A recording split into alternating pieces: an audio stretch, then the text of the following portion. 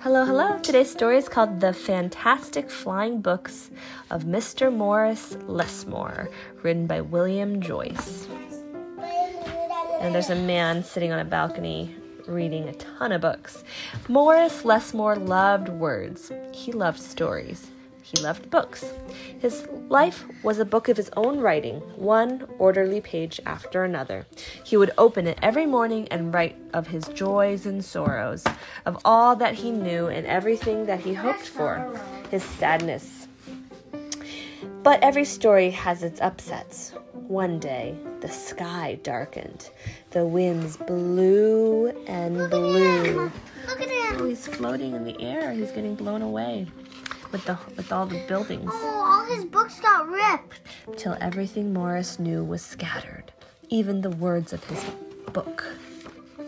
He didn't know what to do or which way to go, so he began to wander and wander. Look, this house is upside down, and this one's sinking into the ground. Maybe it was a hurricane or a tornado. Then a happy bit of happenstance came his way. Rather than looking down, as had become his habit, Morris Lesmore looked up. Drifting through the sky above him, Morris saw a lovely lady. She was being pulled along by a festive squadron of flying books. Morris wondered if his book could fly, but it couldn't. It would only fall to the ground with a depressing thud. The flying lady knew Morris simply needed a good story, so she sent him her favorite. This book was an amiable fellow and urged Morris to follow him. What is that? Humpty Dumpty. This book led him to an extraordinary building where many books apparently nested. Where do books nest usually? What kind of building? Library. Morris slowly walked inside and discovered the most mysterious and inviting room he had ever seen. It was filled with the fluttering of countless pages, and Morris could hear the faint chatter of 1,000 different stories, as He's in his house, right?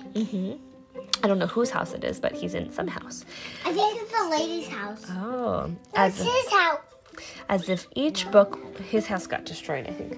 As if each book was whispering an invitation to adventure.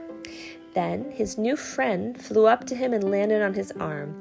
It held itself open, as if hoping to be read, this Humpty Dumpty book.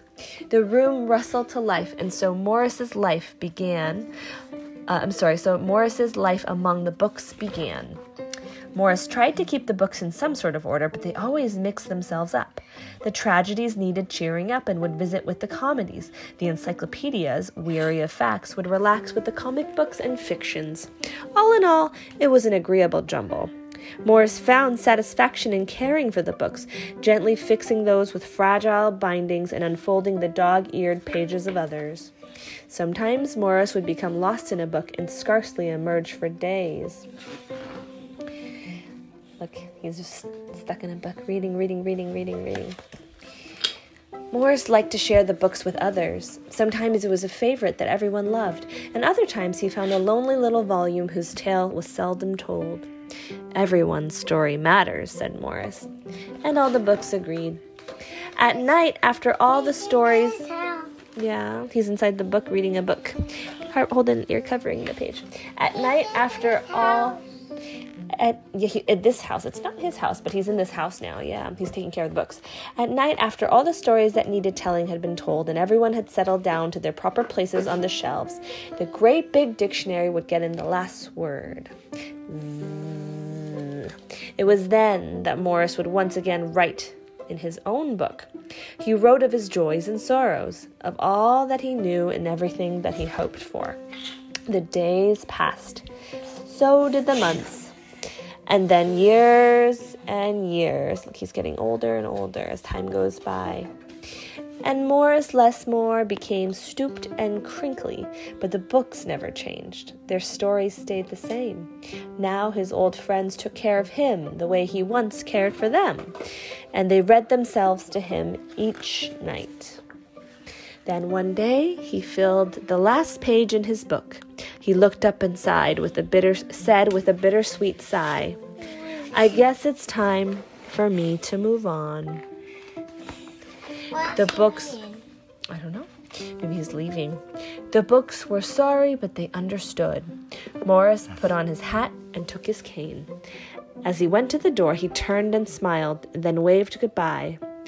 "I'll carry you all in here," he said, and pointed to his heart, saying goodbye to all his books. The books waved their pages, and Morris Lesmore flew away. And as he flew, he changed back to the way he'd been that long ago day when they'd all first met. Now he's the person holding the balloons of books. Before it was a lady holding it. They switched places. Maybe another young person will find it. Yeah. The books. It's a circle of life. You're right, it is. The books were quiet for a while. Then they noticed that Morris Lesmore had left something behind. "It's his book," said his oldest friend. Inside was Morris's story, all of his joys and sorrows, all that he knew and everything that he hoped for. Look, it's a picture of the woman with the books flying. And it's about how he met her, maybe. And how... Yeah. Hey, look! Then the books heard a small, expectant sound. There in the doorway was a little girl. She looked around with wonder. Then something fantastic happened. Morris Lesmore's book flew up to her and opened its pages. The girl began to read, and so our story ends as it began, with the opening of a book. And there she is outside of the building, reading Morris Lesmore's book. And that is the end. That's his memorial.